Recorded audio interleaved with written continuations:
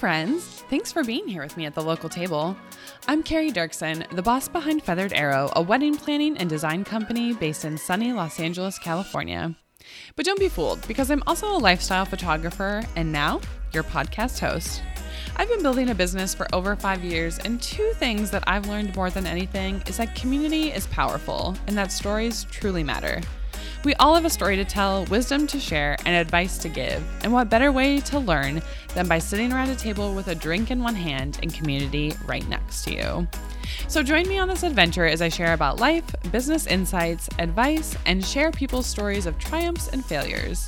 So pull up a chair, friend, and grab a drink as we dive into this week's episode of The Local Table.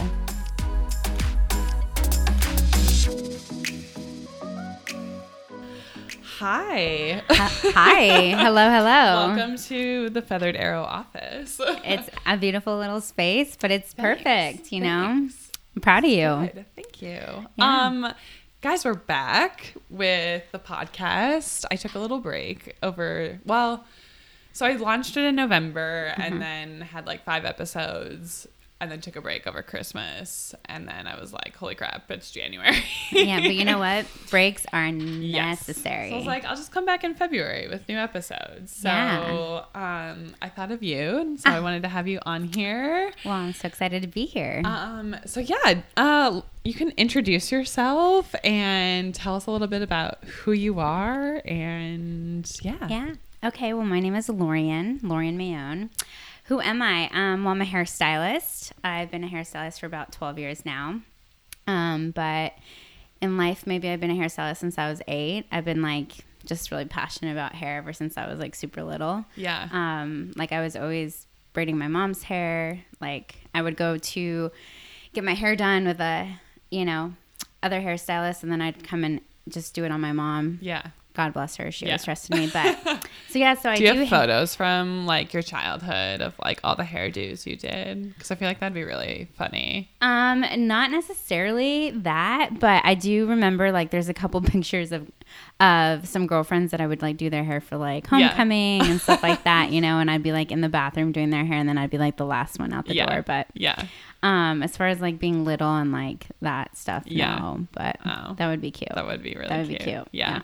Do you look back on the photos you did for your friends and like homecoming and stuff, and you're like, oh my God. Oh my God. Yeah. Not only that. Or have you just always been super talented? Well, I mean, talent is great, but like you also have to think about like the era or the decade you're in. True. In fact, it's funny enough, I was at home during the holidays and I was like cleaning out stuff. Mom's like, you haven't lived here in 15 years. Like, can you please clean out some of the stuff? And I was like, okay, yeah, let's do that. And I ran into some old pictures of me and my girlfriends. Like I still have the same girlfriends since high school that live out here, I luckily. love that. And I was texting them, and the 3-barrel crimp, like right on, my gosh, just on top of the hair and nothing else. Yeah. I was like, I used to feel so beautiful. Like I thought I was so cool. And now I look at the picture and I was just like, what were you thinking? Yeah.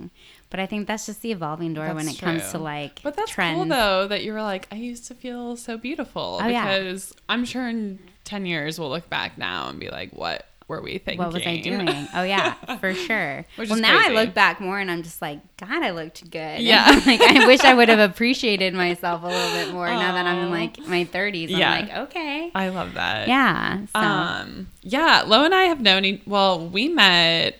Oh wow.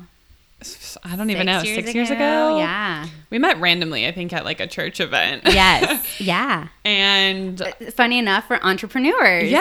Oh my gosh, that's right. Yes. Yeah. Funny enough. And I feel like we just kind of started talking and like hit it off. And then we were both talking about starting businesses, I think, at the time. Like you were already doing like. I was already in the hair world, yeah. but I was kind of, I do extensions. I've done them for a long time, and I was just having a little bit more of wanting to have more structure in the sense of extensions are such a lucrative thing to do. Yeah. That I felt like there needed to be some sort of like give back with it. So there was a little bit of more of like something a little more structured, implemented in the way the cost and the earn was being distributed. And it involved a charity, so it was cool. That's cool. So I mean, we met, and I feel like we just had coffee one day and we're talking about business. And then it just kind of went from there. Kind of kept in touch. You've done my hair and I love it when you do my hair. I feel like a goddess after I leave. Yeah, I mean, Carrie even planned my wedding that never really happened. Yeah. But that's a whole other podcast. I was like, I didn't know if you wanted to bring that up or not. I'm like, that's a whole other podcast. But she's an amazing planner. It would have been a beautiful wedding if, I was meant to walk down the aisle and meet that person there. But the next person. I'm planning your next wedding, which will be the right guy. And for sure. We'll go to Italy. Okay. Italy. I mean, taking me to Italy. We're doing destination for sure. Yeah, which will be perfect. Yeah. But yeah, we've always just kind of kept in touch, and I thought it would be great to have you on here and just kind of talk about your journey of working as a hairstylist and, running a business, and kind of you travel a lot, and just kind of like what your story has been and the people you've been able to work with and all of that kind of stuff. But I know you shared a little bit about the business that you had started with hair extensions. Mm-hmm. So I mean, feel free to kind of like share a little bit more about so I know you said you started at an early age, but feel free to share a little bit more about moving to Los Angeles and like getting into kind of like, you can give a little bit of a timeline of like your career path, stuff like that, and how you came to start the extensions business and and now how we're here at this very moment. Ever since I was little, I was never like an academic kind of person. Like going to school was never really like exciting for me unless it was social hour. I thrived. Everyone loves that. I mean, PR, like at the age of 6, I was like winning at PR. I love that. But academics was really never something that like I felt comfortable with. I don't know necessarily it was like the environment I was in, but I just never really truly excelled in it. In fact, I was not, my report cards were nothing to write home about. But I just always loved like the arts. I always loved hair. I used to tell my mom, Pretty Woman was like my ultimate favorite. When she drops that hair and it cascades down, I was just like, Mom, I'm moving to Hollywood and I'm doing Julia Roberts' hair. Yeah.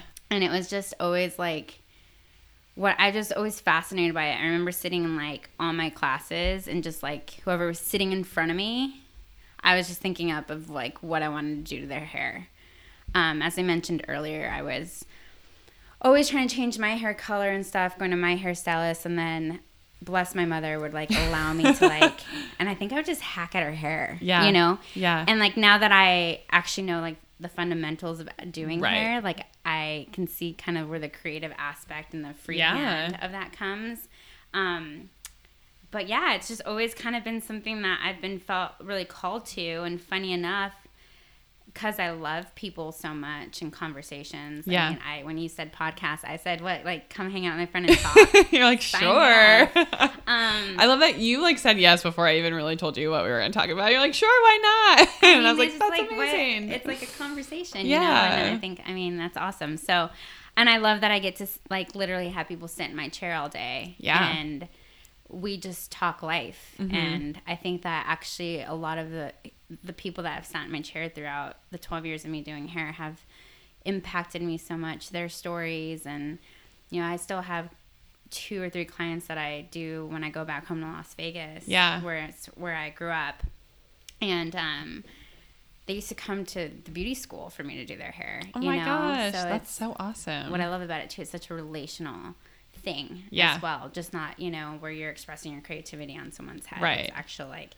that relationship. You probably hear a lot of like personal things about people that you maybe don't ask for, but I feel like with your hairstylist, you're just kind of like, here's everything about my day and what's going on in my life. Yeah. I mean, but luckily I'm an open book. So, and I love things, but you hear everything, from like just personal growth to struggles to marriage struggles to like, I feel so lucky that I've gotten to do so many of my clients' weddings, and just like from the moment they met their dude to like, or even to remembering when they were just like on that struggle of single life. Yeah.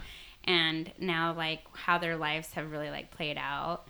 and stuff, it's like, it's cool, you know, and the intimacy and the conversations and what they trust you with is just really cool. You're there for like a lot of big it's like being moments. A therapist, you know, like without really having the credibility of being like giving them the advice that I'm probably soliciting, but you're like, well, if I've learned anything over the past 12 years, well, let me tell you. Yeah, you know, it's just like that human experience where you're just interchanging like your lives. It's cool. Well, and I feel like for me, I'm like, when I'm in the chair, you kind of feel a little vulnerable too, because you're like, your hair, you don't look great. And so for me, I'm always like, oh my gosh, like, you know, when your hair is just like wet and it's kind of like plastered to your face and you're like, yep, this is great. Or you know, that dog, like wet dog. Yeah. And you're like, just make me look beautiful at the end of this. And you're also staring at yourself in the mirror for depending how long your process is, you know, which can be very vulnerable. Yeah, for sure. But at the end, I always hope that you leave feeling beautiful, you know? It's the process. It's kind of like life, you know? It's a process. And I love that you kind of mentioned it as like a creative process too, which I think years and years ago, like when I was growing up, I never really thought of it like that. It was just like, oh, that's so easy. Like they just need to cut my hair and, you know, we're done. But I think after I started coloring my hair, and like once you have a bad like job on your hair, you know who to go to, and I feel like you don't want to ruin your hair, right? So it's like when you have one bad dye job, you're like, oh my god, you're like, this person does not know what they're doing. And it's like, and then you have the repercussions of it, and like all the ways, you know? But it's like, I think the more I've gotten to know you and just your creative process and the work that you've done too, it's been really cool to see like how talented you are and like how good you like make people feel at the end of the day leaving too. And it's not something super simple, you know, just to like really get into like, I could really sit here and talk about like the journey of my career and where I've gotten and what I've done, and I could just really get down to like the heart of it.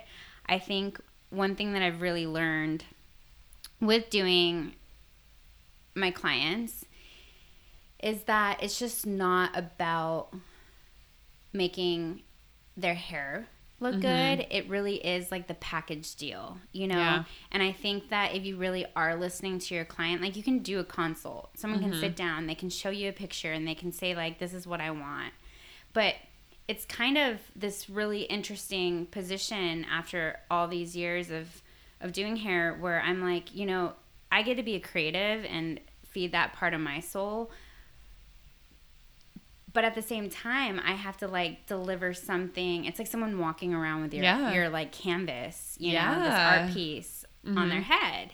But at the same time, it's also like making that person feel good and like them love what you did. So it's kind of like, are we a service provider or are we an artist? And kind of balancing those together. Right. And sometimes there's been parts of me that have sacrificed the artist in me for the service. Right. And I've sacrificed the service for the artist in me. And I think it's kind of when you meet both of those together that you really do deliver a harmonious thing for your client, you know? And a lot of it is 100% removing the ego. Right.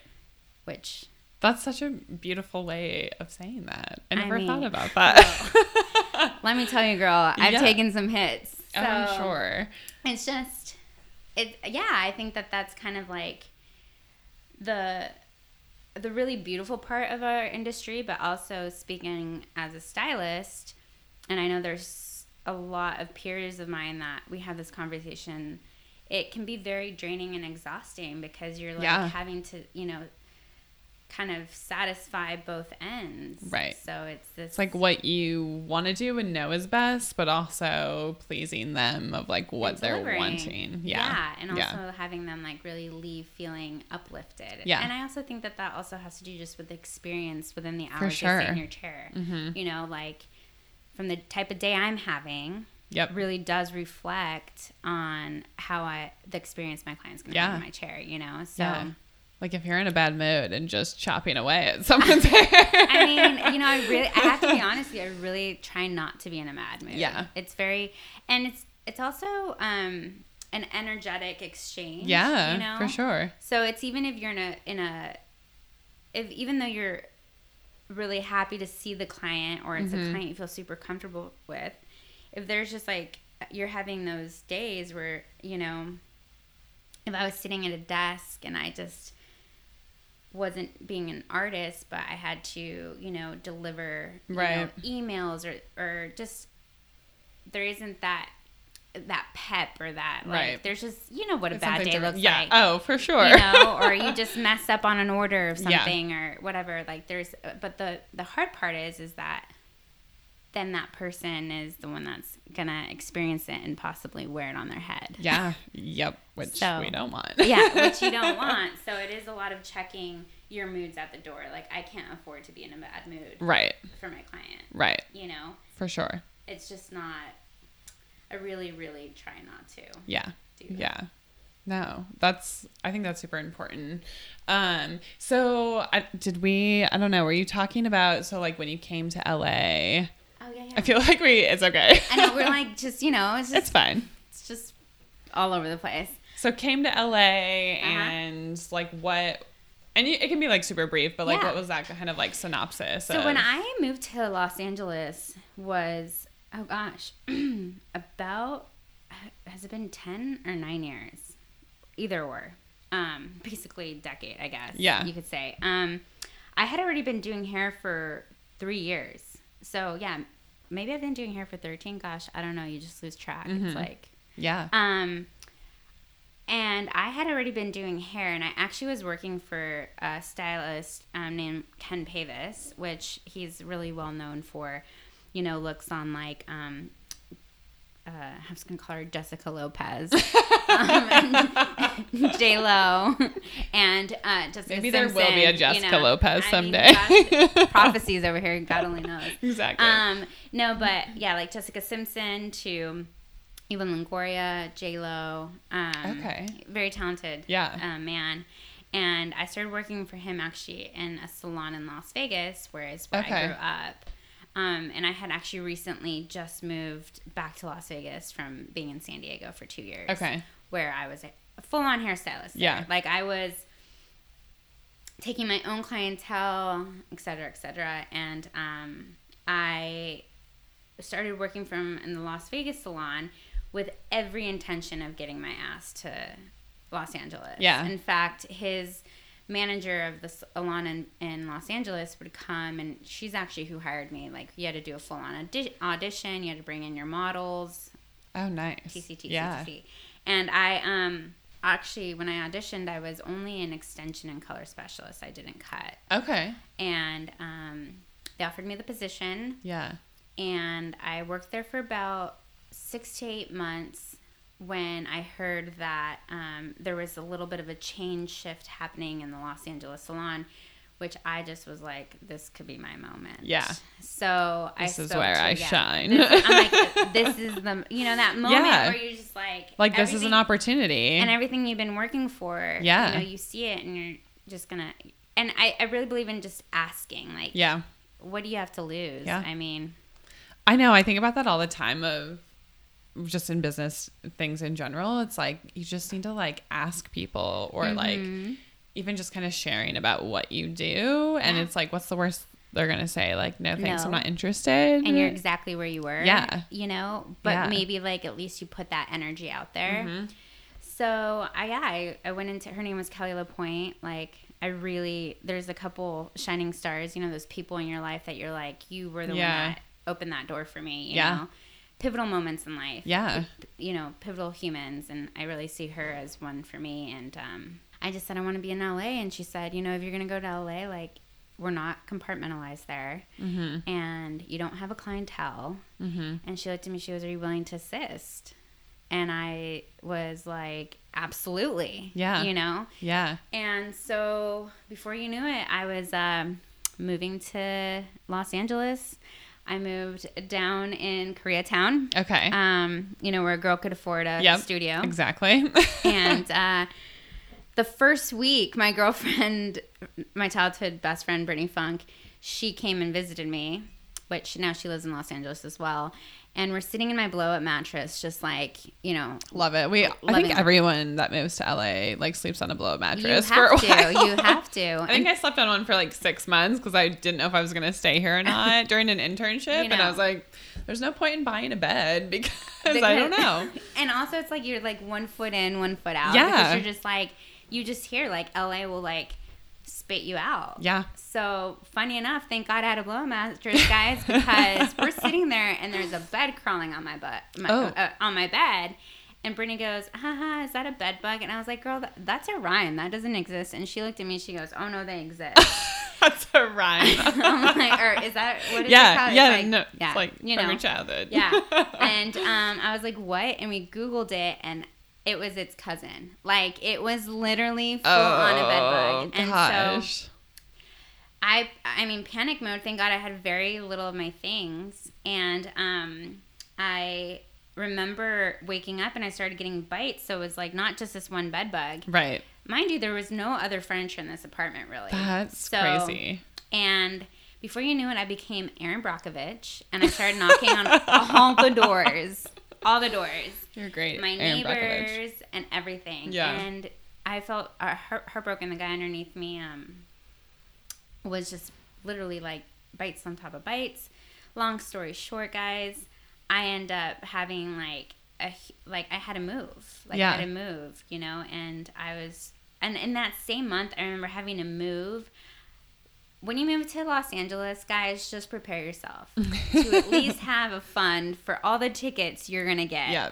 Parking my tickets. gosh. It's like you learn. That first month, you just learn, I think I got a parking ticket like 2 days into being here because I didn't know street sweeping was a thing. Like, that's not a thing where I grew up. Or there's just like that overgrown bush that like hides the thing. The 7 signs posted. And you pull up and you're like, ooh, yeah, I got that spot. Oh, no, you didn't. No, you didn't. It's not that easy. It's not that easy. So, yeah, that first month was hell, but it was just kind of like, I feel like LA was like, do you have the like skin to be here? And here we are, I think 10 years later. Yeah, we made it through. So I started working at the salon and I assisted for about a year and a half there. And it was really, I think it's like very important in a career to realize, you don't get there like everybody else. Right. Your story doesn't have to be the same. Mm-hmm. And there's actually a lot of I think stepping back and realizing like there's always more to learn. Mm-hmm. And I would never really have enjoyed cutting, but I think in that process I really, especially with one of my mentors, she really helped me understand cutting in a way that I don't know if I ever would have had the opportunity to step into that type of assisting program. That at this point in my career, I would realize that I didn't have to be so afraid of cutting. You know, it was almost like I was avoiding it. And right. So, I think that year and a half of assisting, and I got to, do a lot of things with Ken and a lot of just seasoned stylists. I mean, there was moments where I was like, I can't believe that I'm literally assisting the woman that people bring in. At that point, we didn't have Instagram, so it was that magazine That's crazy cover. To think about. Yeah, I know. It's really nuts. But like, you would bring in like a magazine that you saw, and you were like Ashley Simpson, or like, Megan Fox, and you were like, I want this color, right? And I was like literally assisting the woman that was creating those looks. Yeah. So it was like it was cool. It was a moment where it's just like this. It was almost an education that like. But like I've always told people, and like I went to college and I valued it a lot, but I like the one thing I really valued most was like an internship. Like during college and post, like we had to take an internship before we could graduate. And I learned so much more in that than I felt like I did in like 3-4 years. And I just think hands-on learning experience is like the most important thing for growth, because it's priceless. You can't learn that from like a textbook. It's like you have to practice and practice and practice and see it happening like visually. like, I really believe, like, education is really important. Like, you know, I'm not going to ever knock down, like, a building, like a school or something. Right. Totally. But I really do feel like the real lessons are going out and doing them. Yeah. And it's a priceless thing to, like, to see somebody do something, or to just the lesson of doing it and, like, doing it wrong and seeing how you could have done it differently. I think that it's really, really valuable.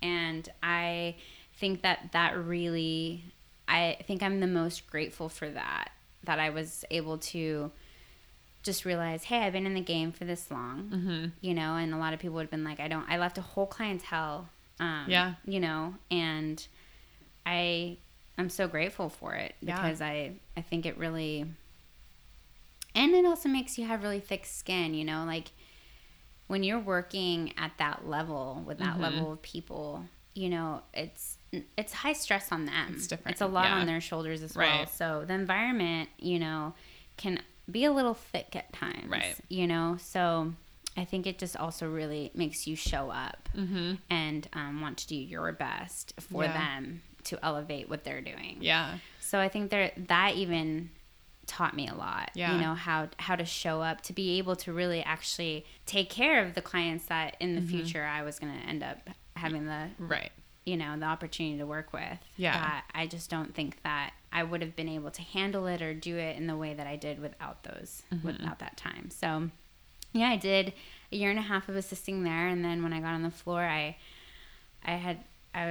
was in a 5-year relationship where it kind of just ended I think it was many things. Again, other podcast. Yeah. But we'll bring her back for another one of those. But there was a moment where I think I was just really moving forward in my career. Yeah.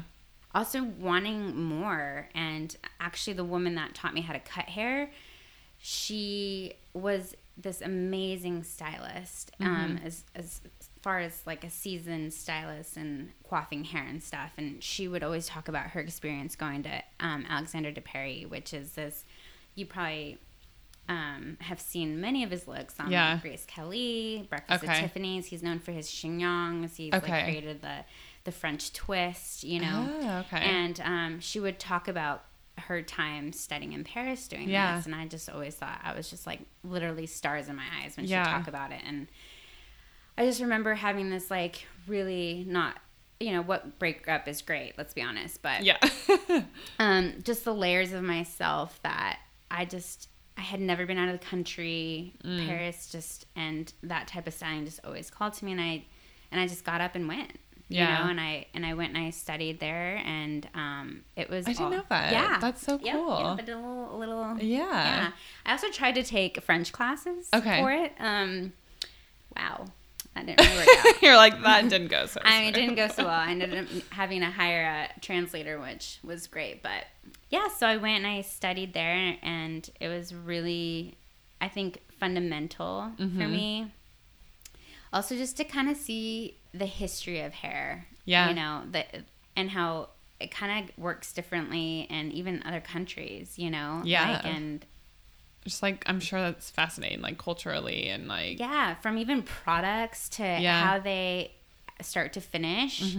It's, I mean, even I'm such a fan of anything French, like big fan, but it's like, if you look at their culinary, it's just their food. It's like, you know, every great, like, a chef would tell you, like, French food is, like, you gotta know. So, I don't know, I just really felt like the French really have it down. They got me. they got me. And, like, the styling, and I think it was just one of those other big moments in my career where I remember literally coming home in February. I went the month of February, and I came back, and it was Oscars, and I got to style for the Oscars, and I just had such a confidence in myself because I had, you know, learned how to just like even the dexterity, you know, that there's a sense of confidence when you have that knowledge, you know. I was gonna say, you even like moving to LA and like assisting, even though for you it was like maybe I don't know if you felt like it was like a step down, but it's like it instilled this confidence in you to like learn all these new things and like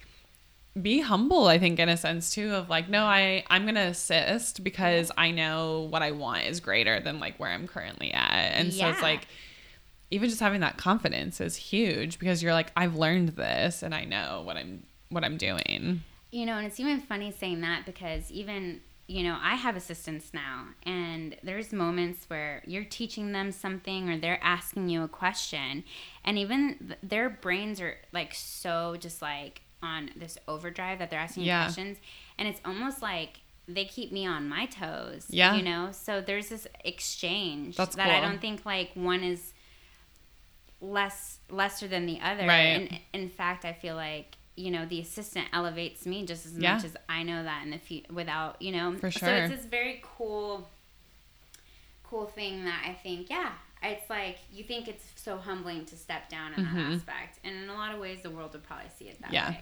But the lessons and that you just learn are just really, really priceless. Yeah. Yeah. That, I think, is one of, you know, in the moment, you never think like, ugh, this is, but now that I'm able to almost look at a bird's eye experience of it all. Yeah. You really just see how everything really unfolds. Yeah. And how everything really truly does have its moment and its purpose. Yeah. So. Which can be hard to see when you're in the thick of it, but it's cool to be like. I mean, being an assistant is no joke. Yeah. I mean, there was days where I didn't know, like the sound of your voice sounds like nails on a chalkboard, you know, because you're just like, everybody needs you. But yeah, it's one of those life experiences that you're like, wow, without that, I really wouldn't have been able to. Yeah. And I think that's so important too, of just, you know, it can take one person to change your life or your career or open up a door for you and give you like an opportunity or an experience that that like builds on your career. Yeah, and I think that we don't even notice that we are those things for each other. Yeah. You know, it's like we are revolving, and so we're revolving doors are just constantly going, and you know what you're building and what you're doing is going to give those opportunities to other people for sure. And, so very grateful for that space too. That salon was really big. It was a home. Yeah, I was there for 9 years. Well, oh wow. No. Wait. Gosh, I was like, wait a minute. How long have you been in LA? Okay, I moved to LA. Let's get the timeline right here, guys. I moved to LA in 2008. Yeah, so okay. That puts us all so I know is that longer, because I was like I remember going to you at that salon. I think back in 2012, maybe. Let's call it what it is. I'm 20. I moved out here when I was 23, and I'm about to be 24 or 34. Wow, it's okay. She is totally fine. As I said in the very beginning of this, academics is not my strong suit. I mean, I'm about to be 24. It's crazy. Yeah. This year has flown by. It's just so flown by. All these packed things. A lot in. No, I'm about to be 34, so yeah. Yeah. So okay. That's about there you go, guys. Yeah. There you go. So I know you were there when we met, and then you started the like extension business and did that and kind of had like a give back aspect to it. Yeah. How long did you have that business? Because I know you still do extensions, but it's not that specific business. That business was actually a partnership with a coworker of mine that we were we were business partners. We'd actually team up with extensions we actually assisted together and she actually also went with me to Paris to study. We did that for maybe about a good 3 years. Okay. And essentially it was called Olive and Lavinia. So we were already doing extensions, and there was just extensions aren't cheap. Anybody that gets them are going to tell you it's an investment. Yeah. There's many layers of why it's not cheap. And a lot of it is because it's human hair. Yeah. And obviously when you're sourcing that, it's coming from many different places. Right. Again, that's a whole other podcast in itself. But we have a lot of upcoming episodes. Yeah. So. I mean, I'm going to be a regular, guys. Stay tuned. But, they actually, there was just a sense of like they're spending so much money on it. Yeah. and just kind of wanting to give back. So we actually ended up contacting, there was actually 5, I believe, charities that me and Alexis was her name, we felt passionate about. One was Alzheimer's. We both had, a bond to that from life experience. One was AIDS, which we actually both also had a bond with. And then we had, I actually at that time in my life was heavily intertwined with human trafficking. Okay. And I mean, being an advocate for it. Right. Yeah. No. I was like, to be clear, she wasn't in it herself. Yeah. Like I wasn't. Yeah. Anyways. Yes, I wasn't, but I supporting those nonprofits doing the work. Yes. One was Saving Innocence, which actually focuses on the youth. And the other one was Mary Magdalene, which is now known as Journey Out. And they actually, what I love about them is they focus on 18 and older, because people may not know this, but about 80% of prostitution and human trafficking is actually foster children. Wow. That's crazy. So after you turn 18, the foster system kind of no longer really is a part of your life. So it's just more about they just concentrate more on the adult aspect of it, which is such important work. Super rad. Yeah, that's awesome. Yeah. So, I love that. So we would just give a fixed percentage that we would give to them and the clients. We had this really beautifully done book actually, and they would choose the charity every time. I remember looking through it. And then the last one we did was Generosity Water, actually. Yeah. Which is actually, you could go to Erewhon and see their water. They help give clean water, which actually is a pretty cool story with that, because one of my clients that I would do was actually Megan Trainor. And she was a client of ours for many years. Yeah. And she got to choose all of them several times. Let's put it that way. That's cool. But one she knew that I really loved was Generosity Water. And actually 1 year for Christmas, she bought a well and dedicated it in my name. Oh my gosh. Yeah. And it's actually awesome. Funny enough in Peru. Are you going to be able to go there? Yeah, actually, I'm planning on going to Peru. That is so funny. I'm going to Peru in May. So I'm looking forward to that. But yeah, so it kind of also shows a little bit. I brought that up more than anything. There was a purpose to us obviously wanting to give back. Right. And this person that was just such a part of, a source of my not only creative outlet, but Megan was a big part of our business. Yeah. That she really saw the bigger part that she went and bought a well. Yeah.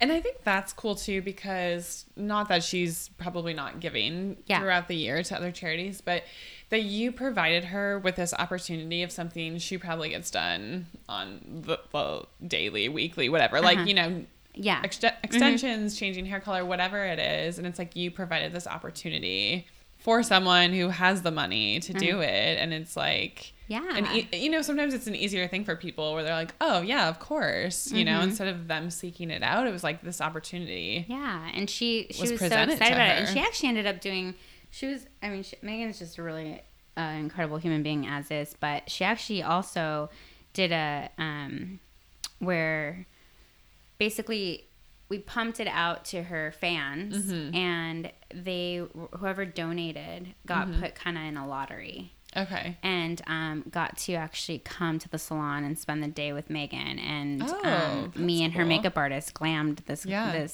person. And it was a really cool day. So it kind of involved her in it and, opened her eyes to something really cool. And, she's just a giving person on her own. So it just kind of all just kind of came together. So it's cool to be able to do that in your business. So I know we talked a little bit before we started recording. And obviously in the past we have that you worked for Megan for a couple years, right? Yeah. What do you feel like you learned from that experience? Because you don't do it anymore. I don't know if she's is she still a client of yours? She's not. Okay. But Megan's life is a whole other beast in like a really cool way.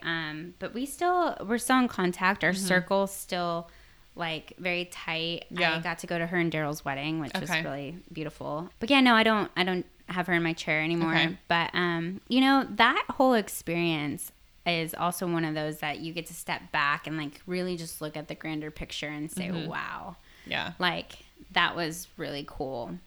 But anything really great has its things, right? Like any blessing has its battle. Yeah. And I you know, getting to travel with her and just the opportunities that her success and the ride that she got to take, not just me, but many others, and is still continuing to do so, is really, really cool, you know? But with that comes a lot. It's a lot. And at the same time I was traveling so much with her, I was still maintaining my chair. Yeah. So when I wasn't with Megan, I was still pretty much booking for people here. Yeah, I wasn't full time behind the chair. Obviously, I couldn't be, because there was times where I think for 3 weeks at a time we were like on a press tour around the world, and I would land and I would be full time at the chair, behind the chair. I also was like, look back at that and I was just like, I don't know what I was taking, like, but it was like, yeah, I think I really gave. I'm a big acupuncture person, and I gave out on my adrenaline glands. Like, woo. Yeah. But that's a whole thing. And another podcast for later. Another podcast, guys. Lowe's just got all these topics she really wants to share with you guys. But yeah, and it was this really cool. You know, first of all, her makeup artist is one of my closest friends. If not, you know, one of my best friends, and to get to travel with her and do that was just really, really cool. But I think, you know, your whole life you proclaim something to your mother like, oh, I'm going to move to Los Angeles and do Julia Roberts' hair, which, by the way, I've never done Julia Roberts. I was going to ask that earlier. Have you done her Julia hair? Roberts. And I think through the process of doing other, you know, well-known people, I realized everyone's human. And I say that really with a lot of grace. And the pressure of where they're at and stuff. Sometimes, like, I have a bad day and, like, I'm just Lorien Meillon, you know? So I just realized for myself, I just always want Julia to be Vivian and nothing else. But I think I really came close because I did get to do Emma Roberts' hair at one point. So, you know, relation. So are you like, I'm good, I don't want to do her hair anymore? Yeah. Like, you want to keep Vivian in your mind? Yeah, I think Vivian is my I just want to keep that. I mean, if I ever saw her, obviously, like, that would be amazing. But I don't think that funny enough, I don't think that my, you know, I used to dream like that. I used to be like, I want to move to Hollywood and do Julia Roberts' mom. And I think it was just really cool that I got to experience, you know, not Julia Roberts, but this other person that, like, the world gets to see on a, like, platform. Yeah. And that just came with so many blessings. But I think that sometimes we have dreams and we live them out and they give us so much, but our dreams change in that process. 100%. And the real success for me in that is, like, a lot of people will ask me, oh my gosh, you're so successful. You've gotten to do all these things. And I really think, like, the most successful part for me in what I've done is kind of just the relationships I've maintained. Yeah. You know, the people that I've gone to meet. And, you know, even with Megan and I not working together anymore, that was a whole process in myself. Again, other podcasts. Right. But, you know, when you know in your heart that you may not belong there anymore, or you're feeling a shift with yourself, even artistically, especially as a hairstylist, I don't think that if you're evolving, your client's evolving. So for there to be an expectation of being able to always meet that isn't real. And there's so many talented hairstylists out there to provide that. So, you know, whether you choose to be stepped down or somebody comes in and takes your place, there's still a process in that. You know, your ego is a huge one. I mean, I fully met my ego. Yeah. And it was a very hard year. Yeah. You know. And like, while you were with Megan, because you were learning a lot about yourself. Yeah. And I think when you're in that kind of, like, position, there's a lot of layers to it where it's what's real versus what's not. And I think that when you're starting to realize, like, you know what, this is amazing, but I'm ready to step away from it. And you don't, because of the fear of if I step away from this, like, what are other people going to think? Like, how could you step away from something so amazing? Right. Or, you know, until literally the universe does it for you, which happened for me.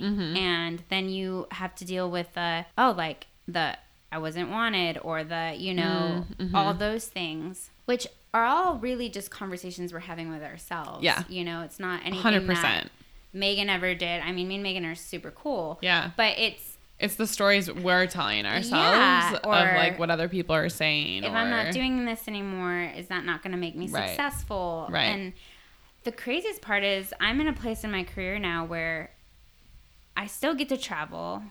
I actually go to New York every 9 weeks and I take clients there. Yeah, I mean, you were just gone 2 days ago. And I texted her yesterday and was like, are we still on for it today? Because I think you're in New York right now. Yeah, I'm landing at 1 a.m. Yeah, I'll totally be there. And, you know, there's opportunity. The universe is really not withholding. And I think that it just looks different, you know? And I think, actually, one thing me and my girlfriend that I traveled to New York with, we were actually having this conversation. And I think it's the more you begin to trust your own success, the more confident you become to, like, create it the way it means to you. Yeah. You know? Yeah. And for me, it's like I have more time to come do this kind of stuff with friends. Yeah. That feeds you. And still get to do really cool things like travel. And still have like a full list of clients and things that fill your soul. Yeah. You know, and I really love the day-to-day of getting to have different people sit in my chair and it not be like the same thing over and over again. Yeah. And I think it was just like learning that for myself, you know? So I think really in any business you do, I mean, I know I'm a hairstylist, but it's like to think that you want to be a doctor, you want to be a nurse, you want to own your own business, you want to do these, it evolves. And I think that it's we can really beat ourselves up when it doesn't feel natural anymore. And then I think sometimes we have to ask ourselves, why doesn't this feel natural anymore? Right. And it's kind of going back to like the roots of what even gave you that passion. Yeah. You know? What is making you happy. Yeah. And for me was like the people and spending time with the people. But if you're traveling, you know, more than half the calendar year. Right. And then, you know, you're trying to add personal life and then another business to it. You're going to burn out, you know? So does success look like running 100 miles per hour, or does success look like just enjoying it? Yeah. Because I think, and this is a conversation I feel like has been happening a lot amongst entrepreneurs in general, of this wearing this badge that being busy is equal to being successful. Or, you know, like whenever you talk to a friend, if they're like, oh, I've just been so busy, I think the majority of us are like, man, they must be like doing really well because their schedule is like, you know what I mean? Always packed, and they're running from this and that. And it doesn't always mean that you're successful, you know? And I think it also depends on what, like we were talking before we started recording, of what does success really mean to you individually? Because mine looks different than yours. And, you know, even for people that, you know, if you would have stayed working for Megan and running at that speed, for some people that might have been like, that is what success is for them. 100%. And for you were like, I want more time with friends and traveling, and you were dating someone at the time. And it's like, that's a really hard thing to balance, you know? And I think that you kind of just hit the nail. I think it's different for everybody. And I think like the world, and I think there's so many reasons why, between social media to media itself to propaganda to, I mean, the list goes on truly. The worldly standards are like screaming at us of what success is. Yeah. And when you're going that fast and that like just go, the only thing that catches your attention is something that's screaming. You're not going to not hear like the low whispers. Yeah. And 100%. And I think that it takes that moment of like slowing down and just like really reevaluating. And by the way, it's, excuse my French, fucking uncomfortable. It's totally welcome here. That you really start to like meet what success is. And it's funny, my mom always says to me, what are you working for? Like, the journey is the journey. She's like, you're gonna get to, you did it. You get to point B, and you're still like, I'm that person that I'm like, you're constantly wanting more and more and more. Yeah. She's like, when are you gonna enjoy it? She used to tell me, when are you gonna like enjoy it? You know? Yeah. And I think that, it's success is your own definition of it, realistically. Yeah. You know, I look at my girlfriends that are mothers and, you know, stay-at-home moms. Yeah. And we have these really fun conversations. Specifically, one of my girlfriends, Danielle, bless her heart, she has an 8-year-old and a 6-year-old, and then found out she was pregnant with twins. Surprise! Oh my gosh! And her world is just so different than mine. Yeah. And she like looks at my life and it's just like, oh my gosh, Slow. Like there's such a desire for that, right? Yeah. And then I look at her life and I'm like her home, and it's like, you're such a success. You have a successful home life. You know? Like I'm not married, recently divorced, and my life looks so different. And I, you know, and as a woman, she's like, there's things she wants to do and fulfill and stuff like that, because there's that part of fulfilling yourself. Yeah. And I just think that we're all just on this hamster wheel sometimes, just trying to fulfill ourselves. Yeah. It's like, I guess it's that grass is always greener on the other side, you know? Until you have to mow it. Yeah. 100%.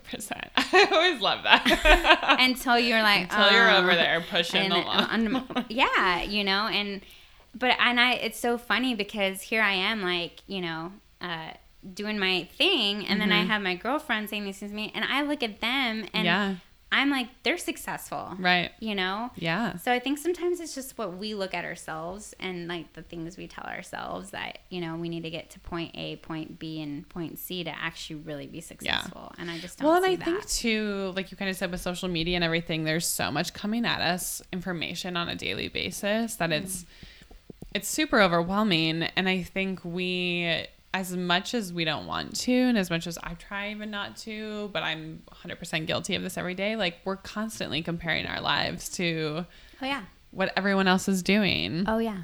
You know, a comparison game. When I'm like, oh, like even I was like, oh, she's going to New York. How fun. You know, and you were like, I was there for 24, 48 hours. A great time. And I'm not going to sit here and not. And agreed. Like, when people say that, actually, it's really funny because there's like, oh my gosh. And I'm like, you know what? Yeah, it was great, but it was also exhausting. Yeah.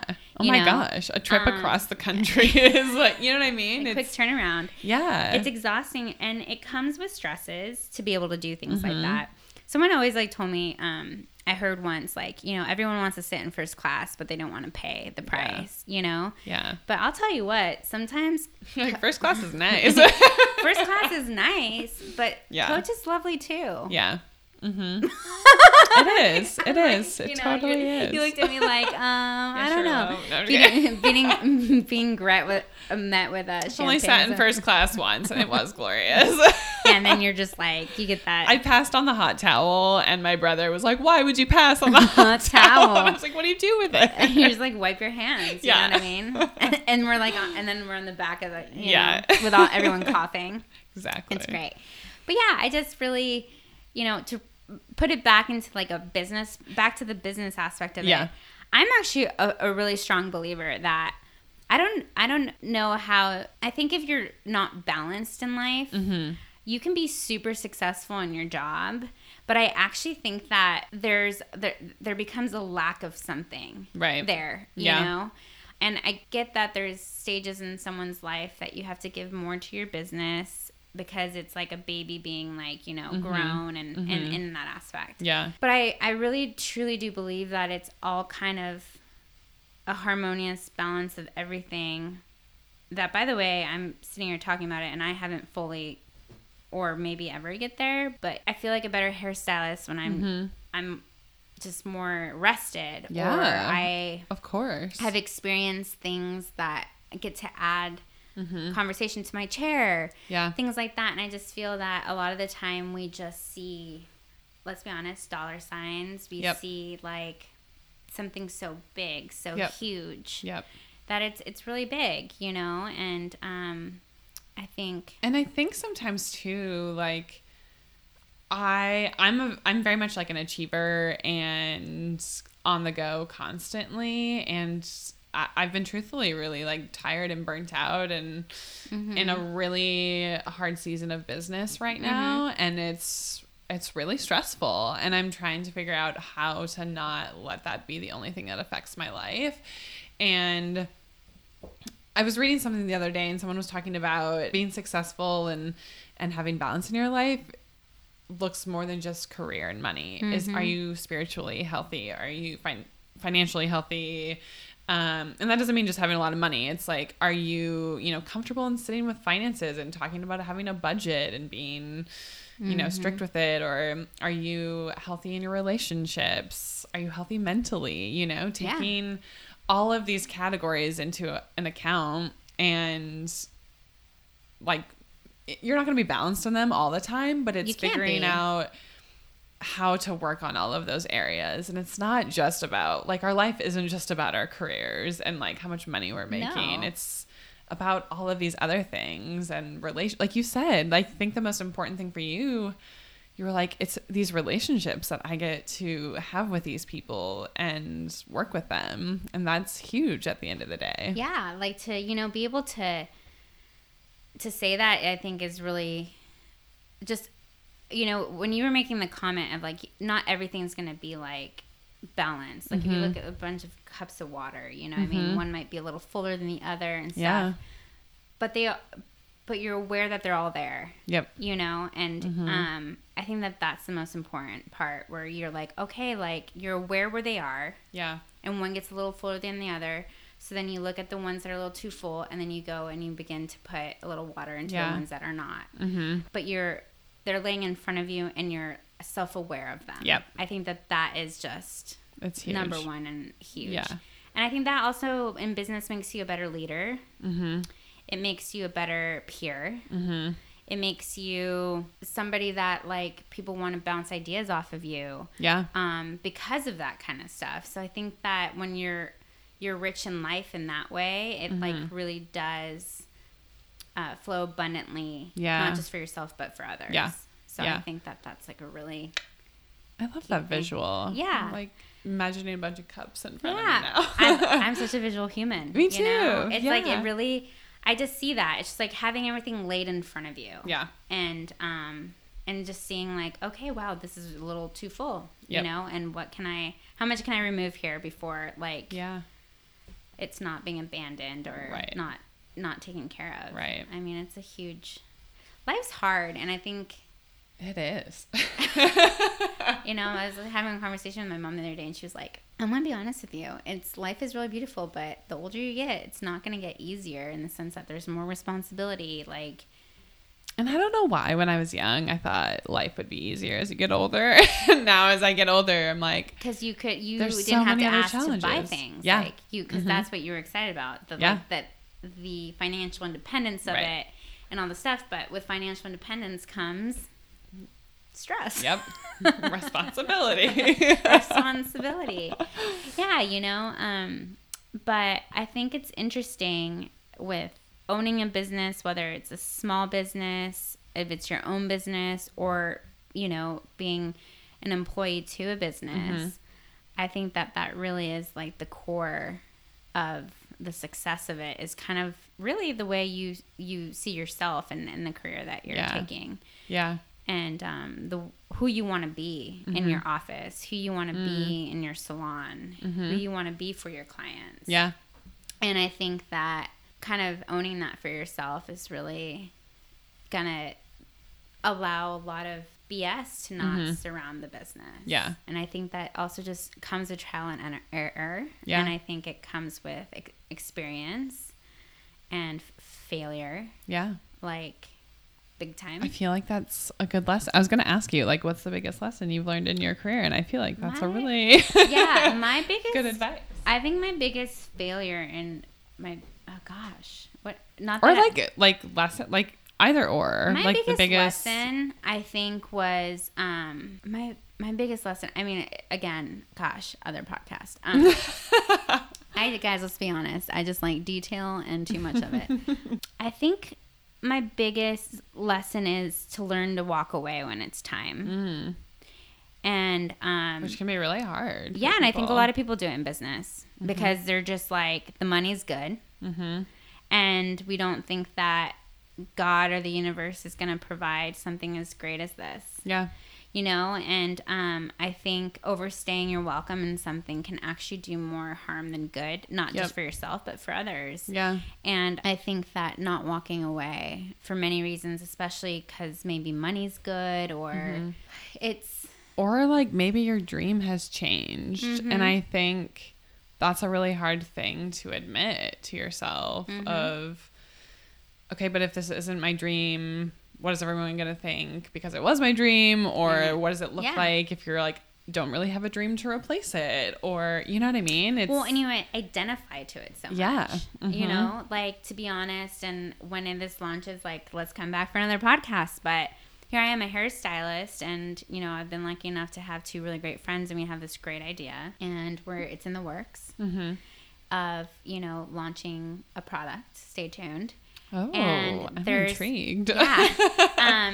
You know, and there's this whole new, like, world that will involve not just me, but the 3 of us to step into. A lot of fear, right?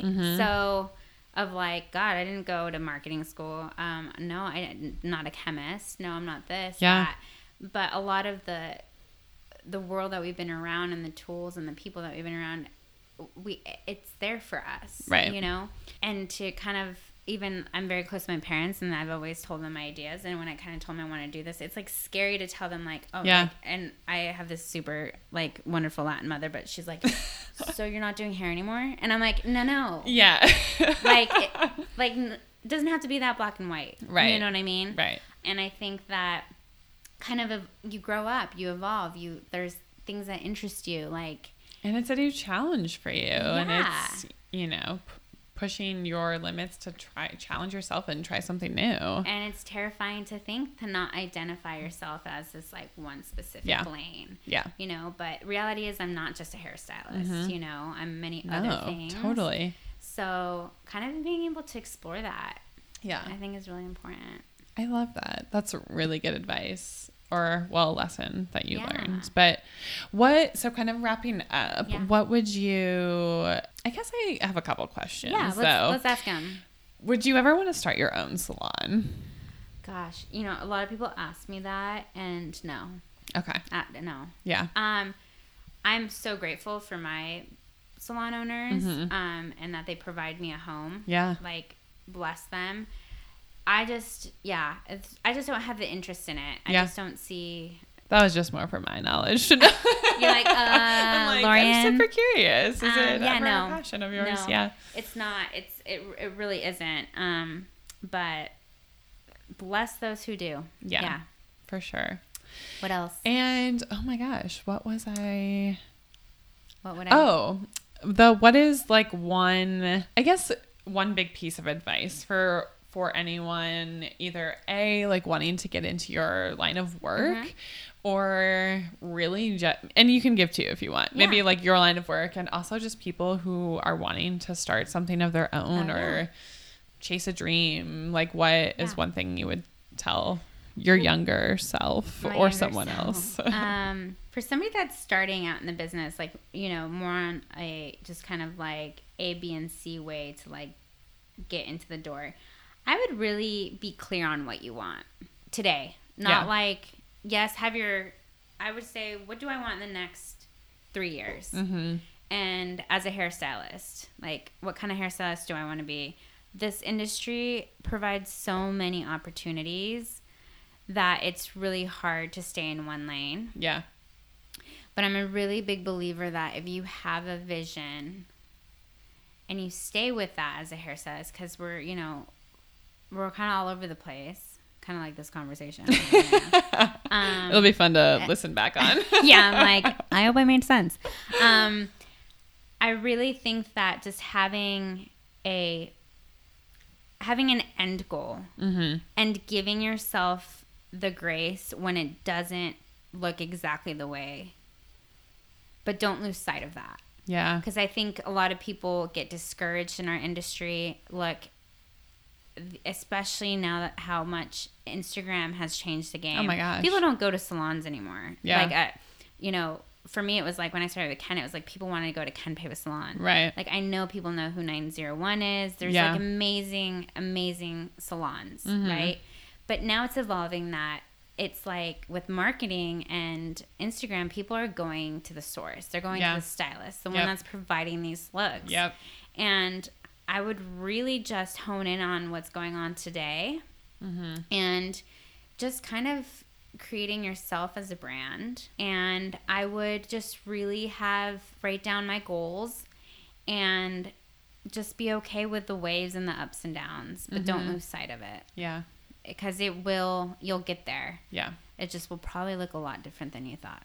That's so key, because I think even for myself, like 5 years into business, my dream looks a lot different than what it did even like last year. Yeah. And I'm, figuring out what does that end goal still look like, or what does the journey look like, and it's different, and that's okay. Yeah. But I'm learning to give myself grace on that. Which is really hard, You really do have to, and I think it's sometimes we just show up. It's like, let's be honest, guys. Today, I was supposed to be here at 1, and I didn't get here till 2.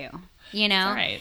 We blame it on Google Maps. The Google Maps, my car's maps, and also just maps. Maps in general. All 3 of them. It just got me real twisted. Los Angeles. It took me all to 2 other places that were not like this address, but I still got here. Yeah. And we still had a really great conversation, and realistically, who knows why there was a reason why I was deterred and I came here, but we still got here, you know? And I think that there was like stress in it and oh my gosh, but here we are, and it's good. This is great. And it's great. Yeah. So I think that that's just kind of life and your journey in life, in business, and just learn. Yeah. And when you are lost, I was like, oh, wow, like this is a part of town I've never seen before. You discovered a lot. I was like, this is really pretty. Yeah. Oh my gosh, am I moving to South Bay? Like, we would love for you to move over here. So I just think like even in those moments when you're just lost, and you're just trying to get somewhere, you still have to enjoy. And I think that's really key, because in the hard days at work, or, like, one thing my mom always says to me is sadness and happiness are really just opposite friends. It's the joy and the daily life that is the substance, because joy and happiness is fleeting. Yeah. And I think that it's really when you anchor down and you just like enjoy your journey and your process, because I really think actually the true success is in your process, not the outcome. Yeah.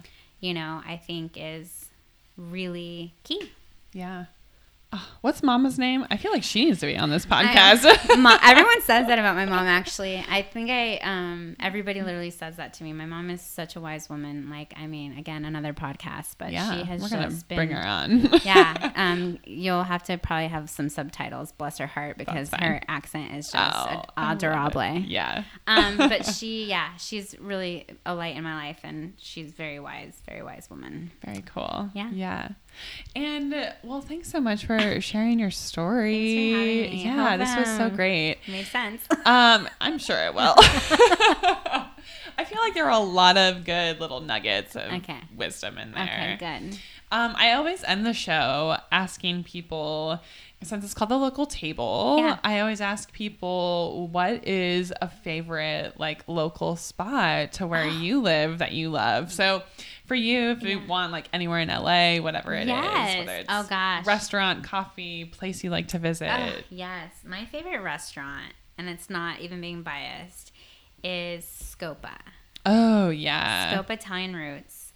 It's Venice, right? Yeah, in it's Venice. Yeah. It's like borderline Venice, I think, like Marina Del Rey. Yeah. Okay. It's off of like Washington. Yeah. A good friend of mine owns it, and I really love it. And I love it because the owners are really involved. Yeah. And it's just, even though it's like the food's, it's just awesome. It's an awesome space. Yeah. So yeah, I would say Very local cool. table. Yeah.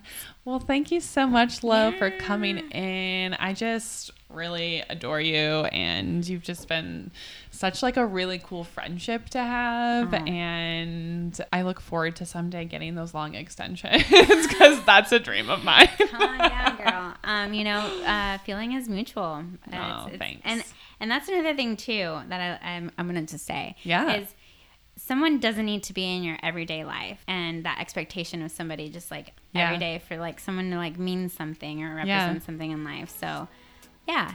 And that's how I feel about Carrie. So. Thanks. Yeah. You're the sweetest. Yeah, of course. Well, thanks for coming over here. And yeah, this was so great. Thanks for having me. You're welcome.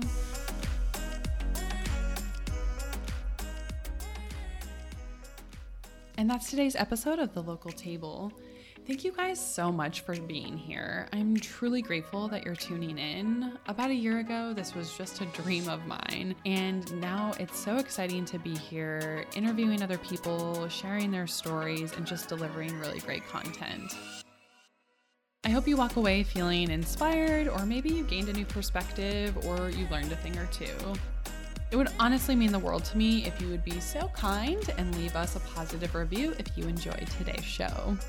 Again, thank you so much from the bottom of my heart, and we'll see you next time on The Local Table.